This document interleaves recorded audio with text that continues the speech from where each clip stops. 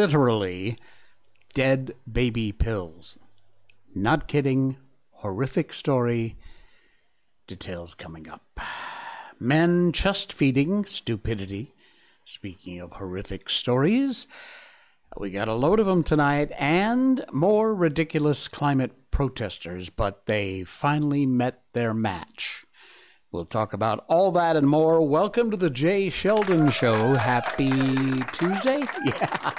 Oh, yeah. We only got 2 more days left to May, and then it's June. Holy crap, that month went fast. Wow. All right, yeah, we got all that and more coming up tonight on the show. We're going to cover all that. The link to everything we talk about is always in our show notes right down below. And by the way, we got a couple of new followers we picked up. Thank you so much. I love you guys. Thank you so much for that. It costs nothing. It's very easy to do. Right over there is a little button that says follow. You just give it a click and you're done. You put in your email, nothing. Just click the button, finished. And off you go. If you have an account at Rumble. If you don't, why not? What's the matter with you? Get one. Sign up. It's free. It's easy. You don't even have to post content. You can just hang out and watch the Jay Sheldon Show and watch the Miko update. Yeah, this is our little 3.5-year-old Shiba Inu, Ichiko Mikoto, otherwise known as the infamous Miko. And there she is, stretched out in her favorite pose with an arm. Lazy Sunday, lazy hand on a lazy pup. Exactly right. Yeah. She's doing great. Had a good walk tonight. We met a new friend. What was his name? What was her name? Shane? No, not Shane. I can't remember now. Anyway, it's a female dog, about 13 years old, very old, and another female. Now, Miko's pretty cool with everybody, but sometimes if she's in the wrong mood, another female she's kind of growly about. She doesn't put up with much crap from females, but she was okay, and they kind of sniffed each other out and hung out for a while. So Miko made a new friend. How about that? The Miko update brought to you by the good folks at BarkBox. BarkBox.com/Miko is our special link. When you sign up at BarkBox.com for a multi-month subscription, you will get a free extra month. Yeah, a free month from BarkBox.com when you put in /Miko, M-I-K-O. That's our special link. And BarkBox is, of course, a themed monthly box you'll get delivered right to your door. It's got 2 amazing toys, 2 bags of all-natural treats, and an all-natural dog chew. All sized right for your dog. They'll make sure you don't get anything your dog is allergic to. They are great people there. And if you are ever not happy with anything, they'll make it right. They have a 100% happiness guarantee. Please do check them out. The link is in our show notes if you forget, but it's easy to remember. BarkBox.com/Miko. And thank you, BarkBox, for helping to sponsor the show. All right. I am going to give you a warning, and I am going to advise you that if you are at all squeamish, if there are children in the room, I would strongly suggest that maybe you want to tune out for the next 5 minutes or so, because this is one of the most disgusting stories. I'll tell you what, I seriously considered not including it in today's show because it's just that bad. But I thought it was important that you know what's going on. As a little preliminary to lead up to this story, I've lived in Asia, Southeast Asia, for 21 years this month. Wow. And I've never been back. I miss it, yes. I'm still a patriot at heart, of course. If you listen to this show, you know that. But I have adapted to all the customs and traditions, and I enjoy most of it. There are a few things that still piss me off because they're absurdly stupid, but they are long-held traditions. I don't say anything. I just think in my head, rolling my eyes, you can't be that stupid. But it's absolutely a fact. For example, there are some cultures here in Asia, and Asia covers a lot of territory. But there are some cultures who believe that if you eat tiger penis, it will make you stronger because tigers are strong. Eating monkey brains will make you smarter. I don't make this up, folks. These are hard-held beliefs. One of the most absurd, and I love this one, this is actually funny, is there is a belief in some Asian cultures that if you play basketball, you will be taller. I'm not kidding. Never mind the fact that tall people play basketball. It's, it has nothing to do with playing basketball that makes them taller. But there are people who will swear up and down, and you will never change their mind, especially the older crowd. They believe that if you play basketball, you'll be taller. There's all kinds of other things. There's numbers like bat, which is 8, which sounds like gold, so that's a lucky number. 4, which is say, and that's the same word for die, say, and so that's an unlucky number. Most places here do not have a 4th floor. It's 3A, 5. So, yeah, they've got all these customs, most of which are just cute, a couple of which are ridiculous. And I have to believe that this story probably has its basis in some of those beliefs. There are no awful pictures here, but fair warning, some of this description is horrifically bad. South Korea seizes smuggled drug capsules filled with babies' flesh. Thousands of smuggled drug capsules containing human flesh powder were seized by the South Korean Customs Department Monday, according to the AP. Officials said capsules were being smuggled, masked as stamina-boosting medicine, either by international mail or carried along in luggage between northeast China and Korea. The capsules, which were made in northeastern China, contained the powdered flesh of dead babies, not the chemical content as proclaimed to cure any ailment. Also, people living in South Korea used them as universal medicine for all kinds of common diseases, according to a customs official. The Korean Customs Service said the flesh, this is the rough part, the flesh was obtained after drying chopped pieces of the dead bodies of babies on a stove and turning them into a powder to fill the drug capsules. The capsules contain bacteria, other harmful ingredients. No sickness so far has been reported. In addition, over 35 such smuggling attempts, about 17,450 capsules, have been exposed since last August. So far, no one has been punished or held to account in the case. The capsules smuggled were not intended for sale. So what? He said officials are investigating the case. Production details of the product and the drugs made from dead fetuses, human fetuses or newborns. He refused to divulge the details of how and from where these dead babies were sourced. According to several reports, the source of such products is northeast China, especially the Jilin province. However, neither China's State Food and Drug Administration or the Health Ministry were available to comment on the issue. No surprise there. The AP also said calls on Monday to Jilin Food and Drug Safety Agency were ignored. This is beyond me. All the little basketball will make you taller beliefs is one thing, but this crosses a huge line.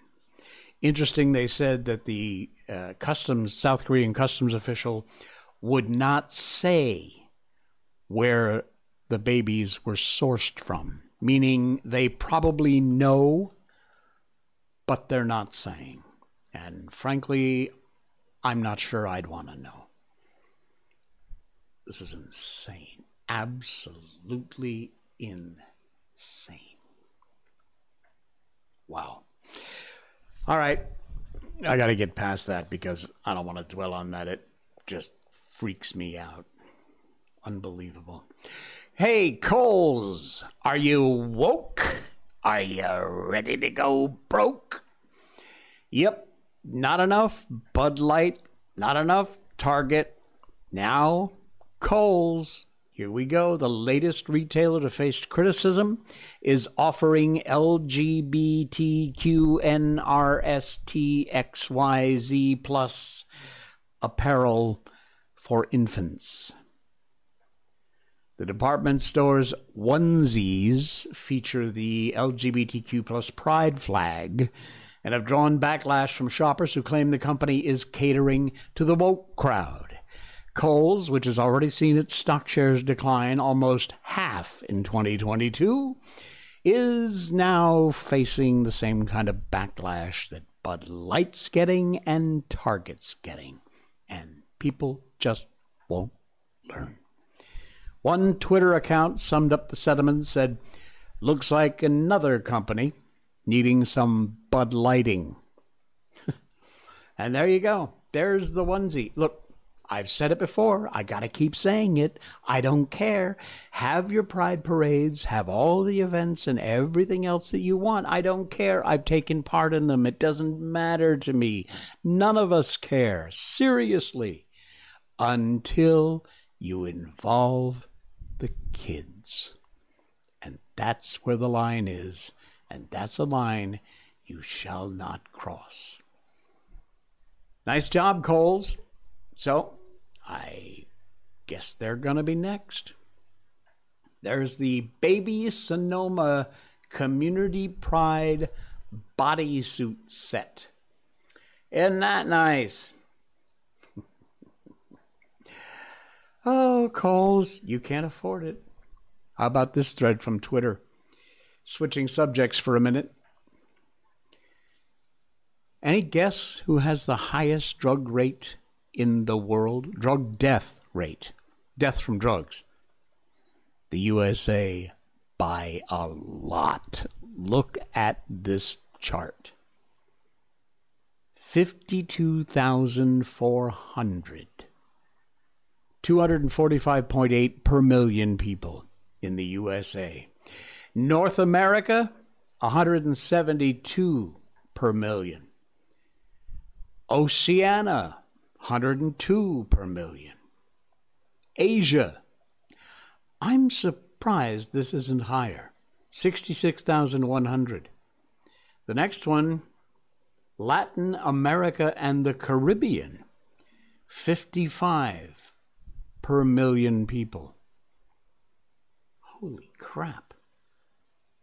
The world average, 190,900. Western Central Europe, 8,400. Wow, that's one of the lowest. The lowest, Oceania. Eastern and Southeastern Europe, 12,600. And a bit of a bump in Africa, where it goes up to 40,000.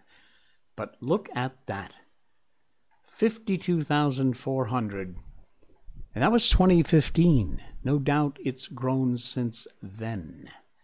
That is a scary number. Damn. Wow. And we'll just let the fentanyl keep pouring across our border. Thanks, Biden admin. Oh, yeah. let me hang on a quick second. There is a video report from South Korea on that story I did in the beginning about the powdered flesh of dead babies. No, there is no awful sort of pictures here, but these are the pills. These are the pills. Look at that. In all kinds of form. Packed in baggies. They took them, they tested them, and that's what they came up with. That is a lot of pills. They're doing some of the, I guess, DNA testing. That looks like a COVID test, actually. I'm sure it's not. But, yeah, it's... Okay, link to that also is in our show notes. If you can stomach it, go ahead, check it out. If you want to read more about it, not so sure that I'd want to, but there you go. All right. Do you remember the white supremacist who drove the U-Haul truck with the Nazi flag into the barrier at the White House? Guess what? I'll bet you can guess. He's been released. Major charges dropped against Kai Sandula, the East Asian migrant terrorist with the Nazi flag who tried to ram the White House and take over the country. There is a picture of the U-Haul you no doubt have seen by now. He's from Chesterfield, Missouri. Drove a U-Haul truck, attempted to ram his way through a White House barrier. His plot failed. Police arrested the man in shorts. Police investigators then pulled an apparent Nazi flag from a U-Haul truck after the crash near the White House. Internet users immediately suspect, of course, including this guy. The only thing they found in the truck was a Nazi flag. That's it. Way too convenient for Mr. Biden and gang. Anyway, the guy, Sai Varsith Kandula, 19-year-old from Chesterfield, suburb of St. Louis, apparently was the white supremacist. Officials released his name Tuesday. No one was injured in the crash. He has a very limited internet profile. There he is. On Friday, last Friday, D.C. prosecutors dropped all the serious charges against him, who said he was attempting to overthrow the White House. They've dropped all the serious charges. Justice is dead, my friends. And the January 6th patriots are still, in most cases, either being sentenced to obscene sentences or still languishing in jail waiting for trial. There is no justice. Remember last night's show? Our theme was short firemen and fat cops, because that idiot mayor of New York has gotten rid of the height and weight requirements. You don't have to be healthy to be a fireman or a cop anymore in New York City. Well, guess what? Not to be outdone, if you are a firefighter in Seattle and you want to advance your career, guess what you've got to get really good at and study hard? Putting out fires, rescuing people. No, that's not the important stuff. This is anti-racism and transgenderism. Seattle firefighters hoping to advance their careers now have to study this crap, which has nothing to do with that crap. Seattle firefighters routinely save lives, risk life and limb, extinguishing blazes, administer emergency medical care, save people's lives, dutifully keeping their city from being reduced to ashes and rubble, amid record crime and above normal wildfire danger. But apparently that's just not enough. According to a new report from the Washington Free Beacon, Seattle firefighters hoping to advance their careers or assume positions of leadership now must offset their common sense with an appreciation for the latest in leftist gobbledygook. The topics transgenderism and anti-racism. The written lieutenant's exam once tested prospective officers to ensure they had the knowledge, reportedly now has as much, if not more, to do on the lieutenant's exam with identity politics, social justice, than it does with actually firefighting. Incredible. There's more to this story. You want to read more about it. You want to shake your head in disbelief. First, New York cops.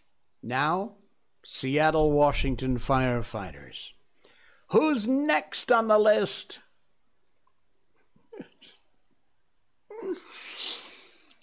Yep. The Western Journal. Wow. Did you? You may have seen this. It's been all over the news. I wanted to share it simply in case you missed it.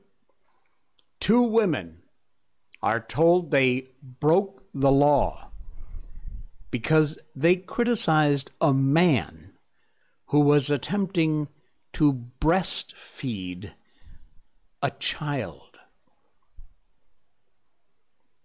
Australia is gone. Get out of Australia if you can. Get the hell out of Australia. 2 Australian women reportedly given notices informing them they had committed a crime by criticizing a man who identifies as a woman that was trying to breastfeed a baby. News first reported by the pro-woman, pro-child safeguarding anti-bullshit media outlet Redux. According to the outlet, Twitter contacted the 2 women, Jasmine Sussex and Lee Whiston, May 16th, notified them they had violated Australian law in several of their tweets. The platform told the 2 a government entity or law enforcement agency had informed them of their alleged crime. The platform had been forced to hide the content from the Australian users. At least Twitter took the trouble to explain it. The posts in question had been very critical, as well they should be, of this idiot Jennifer Buckley, a female-identified male, previously announced online after 2 years of transitioning. He had induced lactation and begun breastfeeding his newborn son.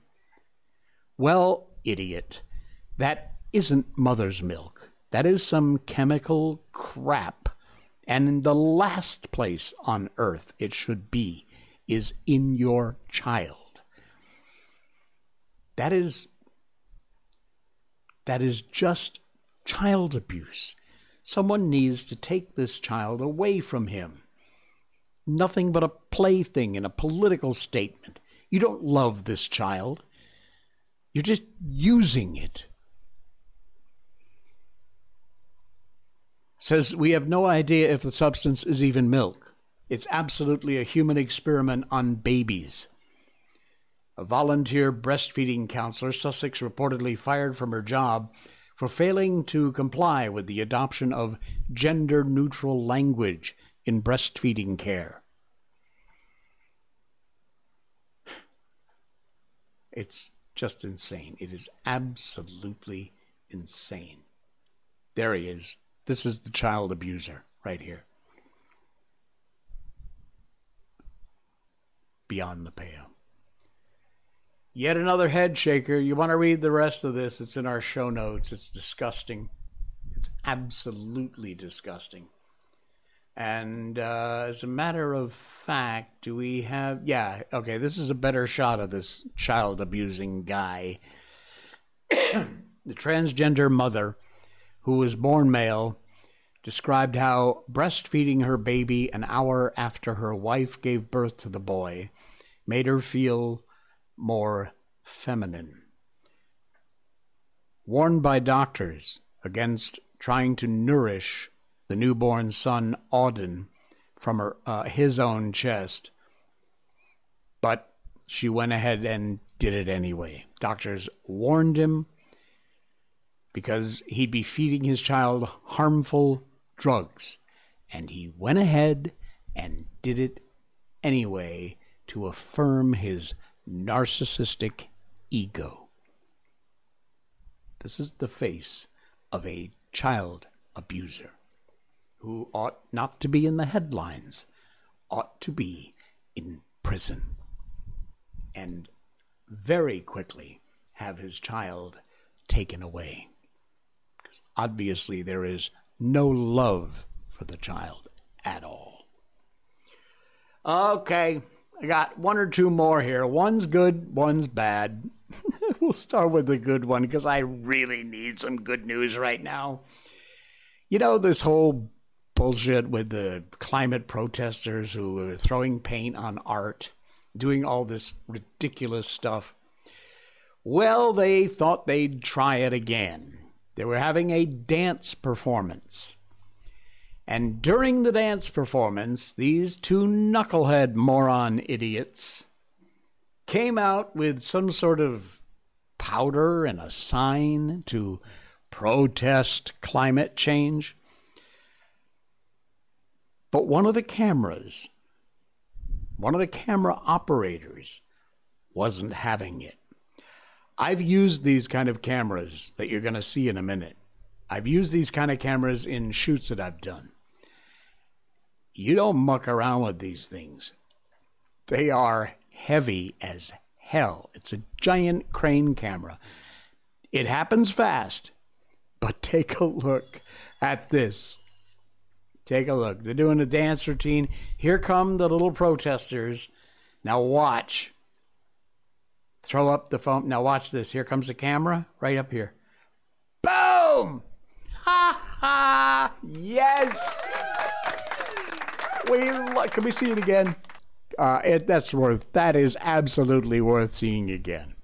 Here we come, in case you missed it the first time. These idiots. And this guy operating this boom cam, not having it. Bonk! I love it. And they just keep dancing. Oh, man. Okay. That put me in a better mood, okay? After all this ridiculousness about children and abuse of babies and all that stuff. Man, folks, when is it going to stop? It has to stop. All right. One last one, then we're going to move on to our book. Have you ever thought about climbing Mount Everest? Not many people. Well, maybe people think about it, but they don't actually do it.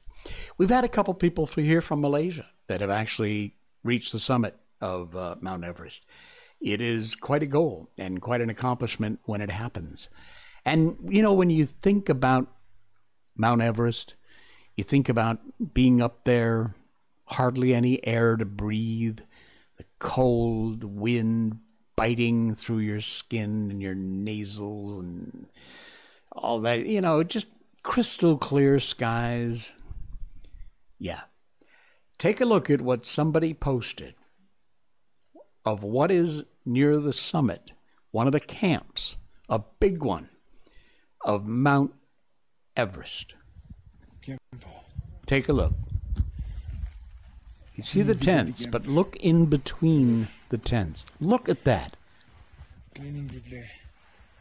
That is disgusting. You know, you would think that these people who climb Everest would be naturalists. I mean, of course, they're amazing athletes, but you would think they would give a damn about the great outdoors. But take a look at that mess. There's Everest. There's the summit off in the distance. Look at that. Look at what these pigs have left behind. Not a care for Mount Everest and its natural wonder at all. Wow. That is not what I ever expected I would see near the summit of Everest. That's frightening, huh? Coffee break time. Speaking of which, Blackout Coffee, one of our sponsors. Just give me a couple minutes here to tell you about this amazing brand. They were founded on the principles of conservative values. The founders believe in the importance of hard work, personal responsibility, family, respect, traditional American values, and, perhaps most important of all, a damn good cup of coffee. The best small batch, fresh roasted coffee, and all done in-house. They sourced premium specialty grade green coffee beans at 80 points or above on a 100 scale. And their coffees are grown at the perfect altitude, the correct time of year, best soil, and then harvested at just the right time. They work with local co-ops and farmers that grow this high-quality coffee, adopted a strict adherence to small batch roasting. It is just damn good coffee. And this company, Blackout Coffee, supports our troops, supports our first responders, law enforcement officers, and our American values. And I can't think of a better reason, besides a really good kick-ass cup of coffee, to help support this company. Roasted, packed, shipped within 24 to 48 hours right to your door. So yes, you will get fresh roasted beans. Right now, if you use the link down there in our show notes, you will get a special deal from Blackout Coffee, and I know you love promo codes. So, on first orders, when you check out, use promo code JS20. J-A-Y-S, like Jay Sheldon. JAYS 20 is the promo code for an additional 20% off. Thank you, Blackout Coffee. Love you guys. I'm not kidding. Wait till you taste this coffee. It is amazing. Okay. We're reading 1984 by George Orwell because we're living it. So why shouldn't we read all about it? We got up to chapter 8 so far, and we're pushing on through. So let's continue now with George Orwell's 1984. He walked on.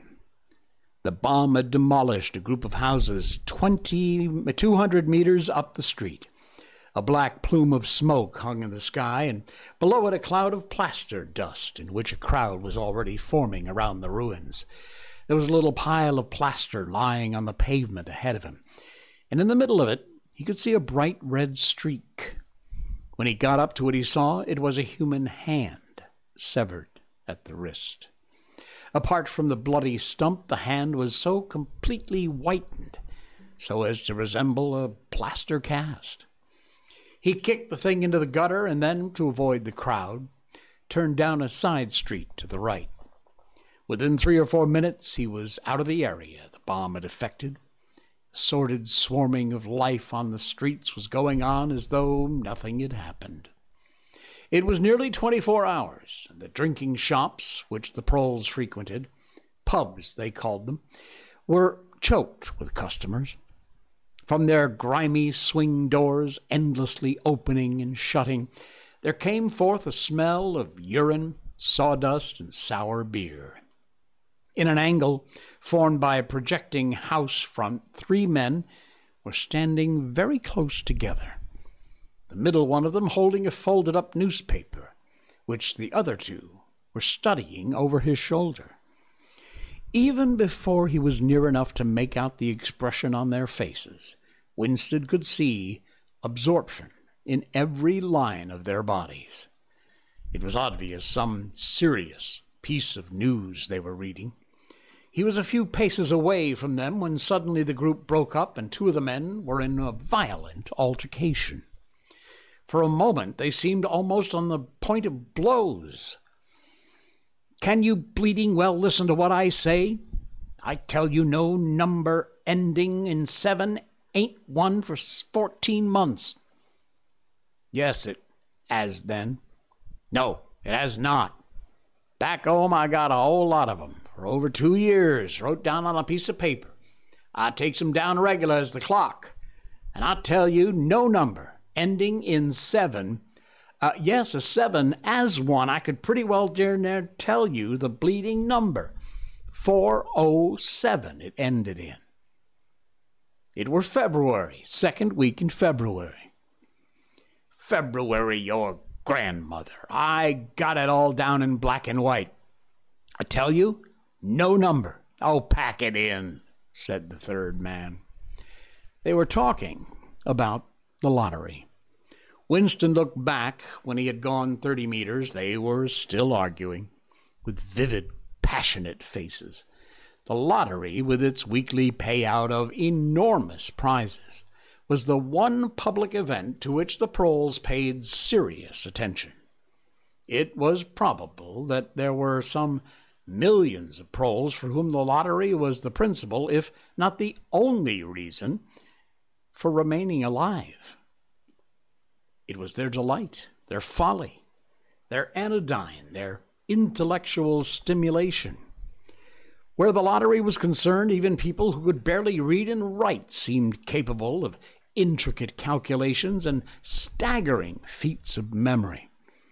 There was a whole tribe of men who made a living simply by selling systems, forecasts, and lucky amulets. Winston had nothing to do with the running of the lottery, which was managed by the Ministry of Plenty. But he was aware, indeed everyone in the party was aware, that the prizes were largely imaginary. Only small sums were ever actually paid out, the winners of the big prizes being non-existent persons. In the absence of any real intercommunication between one part of Oceania and another, that wasn't difficult to arrange. But if there was one hope, it lay in the proles. You had to cling on to that. When you put it in words, it sounded reasonable. It was when you looked at the human beings passing you on the pavement that it became an act of faith. The street into which he'd turned ran downhill. He had a feeling he'd been in this neighborhood before, and that there was a main thoroughfare not far away. From somewhere ahead there came a din of shouting voices. The street took a sharp turn and then ended in a flight of steps, which led down into a sunken alley where a few stall-keepers were selling tired-looking vegetables. At this moment, Winston remembered where he was. The alley led out into the main street. Down the next turning, not 5 minutes away, was the junk shop he'd bought the blank book, which was now his diary. And in a small stationer's shop, not far away, he'd bought his pen holder and his bottle of ink. He paused for a moment at the top of the stairs. On the opposite side of the alley there was a dingy little pub whose windows appeared to be frosted over, but in reality they were merely coated with dust. A very old man, bent but active, with white mustache that bristled forward like those of a prawn, pushed open the swing door and went in. As Winston stood watching, it occurred to him that the old man, who must be 80 at least, had already been middle-aged when the Revolution happened. He had a few others like him, were the last links that now existed with the vanished world of capitalism. In the party itself, there were not many people who left whose ideas had been formed before the Revolution. The older generation had mostly been wiped out in the great purges of the 50s and 60s. The few who survived had long ago been terrified into complete intellectual surrender. If there was anyone still alive who could give you a truthful account of conditions in the early part of the century, it could only be a prole. Suddenly, the passage from the history book that he had copied into his diary came back into Winston's mind, and a lunatic impulse took hold of him. He would go into the pub. He would scrape acquaintance with that old man and question him. He would say to him, "Tell me about your life when you were a boy. What was it like in those days? Were things better than they are now, or were they worse?" Hurriedly, lest he should have time to become frightened, he descended the steps and crossed the narrow street. It was madness, of course. As usual, there was no definite rule against talking to proles or frequenting their pubs, but it was far too unusual an action to pass unnoticed. If the patrols appeared, he might plead an attack of faintness, but it wasn't likely that they would believe him. He pushed open the door, and a hideous, cheesy smell of sour beer hit him in the face. As he entered, the din of voices dropped to about half its volume. Behind his back, he could feel everyone eyeing his blue overalls. A game of darts, which was going on at the other end of the room, interrupted itself for perhaps as much as 30 seconds.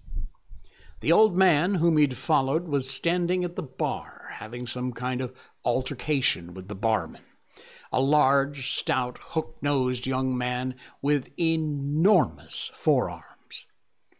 A knot of others, standing round with glasses in their hands, were watching the scene. "I asked you civil enough, didn't I?" said the old man, straightening his shoulders pugnaciously. "You're telling me you ain't got a pint mug in the old bleeding boozer?" "And what in hell's name is a pint?"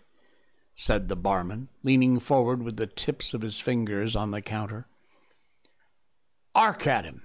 Calls himself a barman. Doesn't know what a pint is.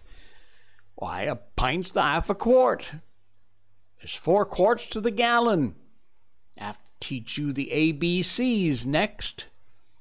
"Never heard of 'em," said the barman shortly. "Liter and a half liter. That's all we serve. There's the glasses on the shelf in front of you." "I likes a pint," persisted the old man. "You could have drawed me off a pint easy enough. We didn't have these bleeding liters when I was a young man." "When you were a young man, we were all living in the treetops," said the barman, with a glance at the other customers. There was a shout of laughter. The uneasiness caused by Winston's entry seemed to disappear. The old man's white, stubbled face had flushed pink. He turned away, muttering to himself, and bumped into Winston. Winston caught him gently by the arm. "May I offer you a drink?" I asked. "You're a gent," said the other, straightening his shoulders again. He appeared not to have noticed Winston's blue overalls. "Pint," he added aggressively to the barman. "Pint a wallop." The barman swished 2 half-liters of brown beer into thick glasses, which he had rinsed in a bucket over the counter. Beer was the only drink you could get in prole pubs. The proles were supposed not to drink gin, though in practice they could get a hold of it easy enough. The game of darts in full swing again, and the knot of men at the bar had begun talking about lottery tickets. Winston's presence was forgotten in a moment. There was a real-deal table under the window where he and the old man could talk without the fear of being overheard. It was horribly dangerous, but at any rate there were no telescreens in the room, a point he'd made sure of as soon as he came in. "He could drawed me off a pint," grumbled the old man as he settled down behind a glass. "Half a liter ain't enough. It don't satisfy. An whole liter's too much. It starts my bladder running, let alone the price." You must have seen great changes since you were a young man, said Winston tentatively. The old man's pale blue eyes moved from the darts board to the bar, and from the bar to the door of the gents, as though it were in the bar room that he expected the changes to have occurred. The beer was better, he said finally, and cheaper.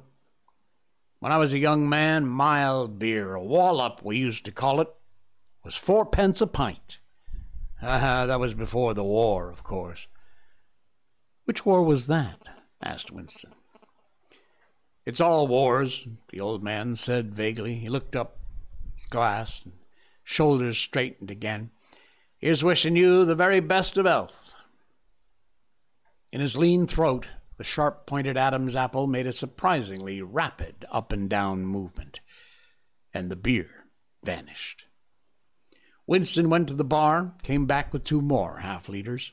The old man appeared to have forgotten his prejudice against drinking a full liter. You are very much older than I am, said Winston. You must have been a grown man before I was born. You can remember what it was like in the old days before the Revolution. People of my age don't really know anything about those times. We can only read about them in books, and what it says in the books might not be true. I should like your opinion on that. The history books say that life before the Revolution was completely different than what it is now. There was the most terrible oppression, injustice, poverty worse than anything we can imagine. Here in London, the great mass of people never had enough to eat from birth to death. Half of them hadn't even had boots on their feet. They worked 12 hours a day, left school at 9, slept 10 in a room, and at the same time, there were very few people, only a few thousands, the capitalists they were called, who were rich and powerful. They owed everything that there was to own. They lived in great, gorgeous houses with 30 servants, rode about in motor cars and 4-horse carriages. They drank champagne and wore top hats. The old man brightened suddenly. Top hats, he said. Funny you should mention 'em. The same thing come into my head only yesterday. Don't know why. I was just thinking I ain't seen a top hat in years. Gone right out, they have. Last time I wore one was at my sister-in-law's funeral. And that was, well, I couldn't give you the date, but it must have been about 50 years ago. Of course, it was only hired for the occasion, you understand. It isn't very important about top hats, said Winston patiently. The point is, these capitalists, they and a few lawyers and priests and so forth who lived on them, were the lords of the earth.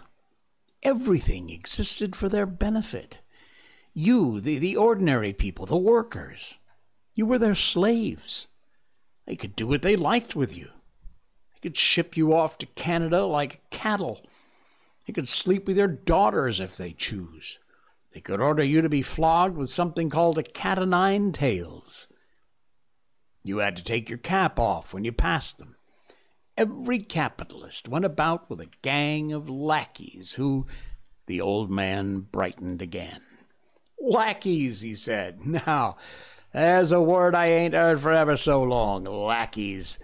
That regular takes me back, that does. I recollect, donkey years ago. I used to sometimes go to Hyde Park on a Sunday afternoon to hear the blokes making speeches. Salvation Army, Roman Catholics, Jews, Indians, all sorts there was.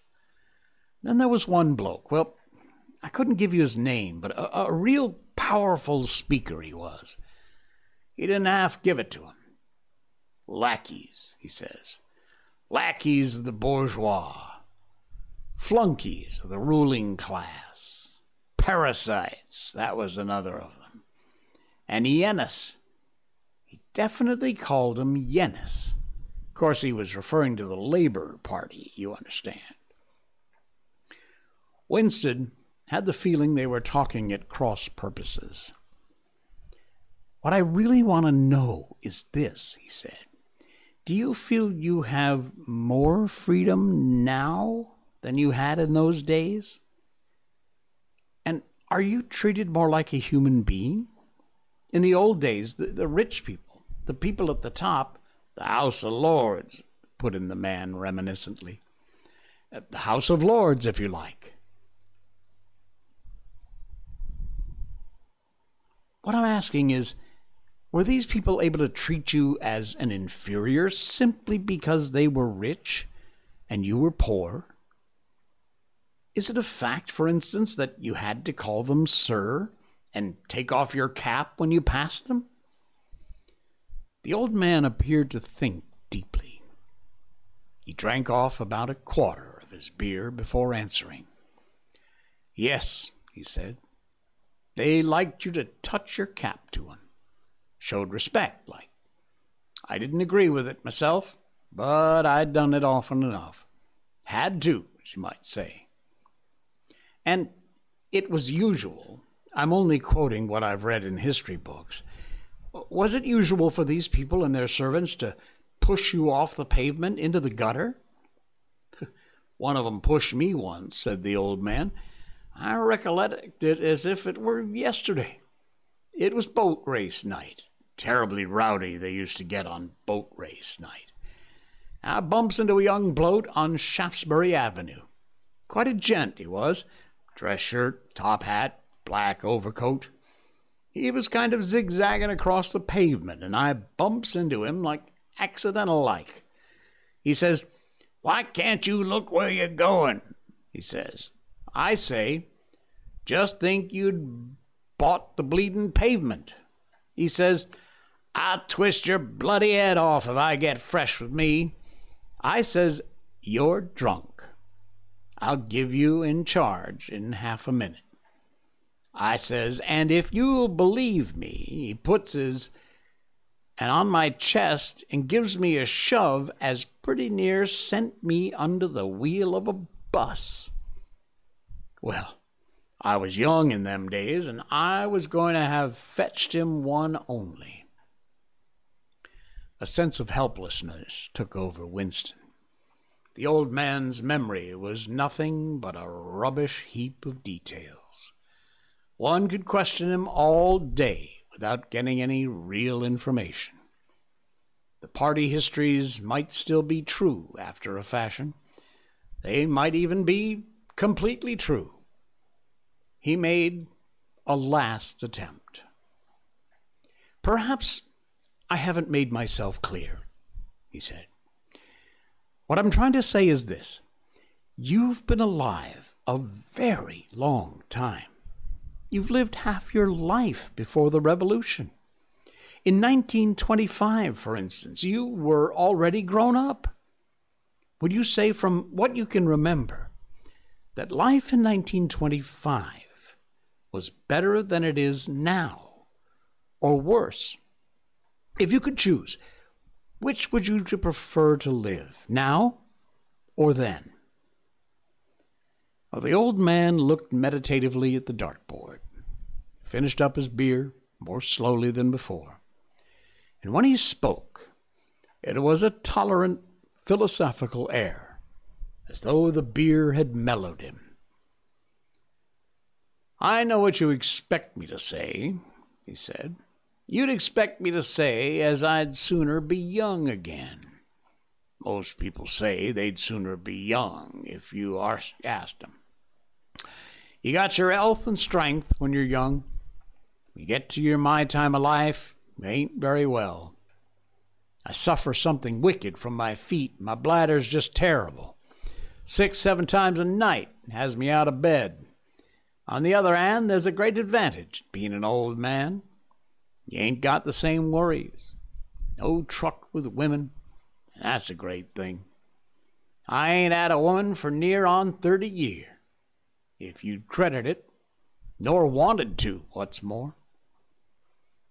Winston sat back against the windowsill. It was no use going on. He was about to buy some more beer when the old man suddenly got up and shuffled rapidly into the stinking urinal at the side of the room. The extra half-liter was already working on him. Winston sat for a minute or two, gazing at his empty glass, and hardly noticed when his feet carried him out into the street again. Within 20 years, at the most, he reflected, the huge, simple question, was life better before the revolution than it is now, would have ceased once and for all to be answerable. But in effect, it was answerable, even now, since the few scattered survivors from the ancient world were incapable of comparing one age with another. They remembered a million useless things, a quarrel with a workmaid, a hunt for a lost bicycle pump, the expression on a long-dead sister's face, the swirls of dust on a windy morning 70 years ago. But all the relevant facts were outside the range of their vision. They were like the ant, which can see small objects, but not the large ones. And when memory failed and written records were falsified, then that happened. The claim of the party to have improved the conditions of human life had to be accepted, because there did not exist, and never again could exist, any standard against which it could be tested. At this moment, his train of thought stopped abruptly. He halted and looked up. And that's where we'll leave it for tonight. All right. That's going to do it. Thank you so much. We will see you again tomorrow with another edition of The Jay Sheldon Show. Hey, don't forget to hit that follow button. Really helps the show out a lot. Really just take a second. Hit the button. I really appreciate it. We've gained a few followers there, and every one of you really counts a lot. It helps the show. We thank you for that. I will see you again tomorrow.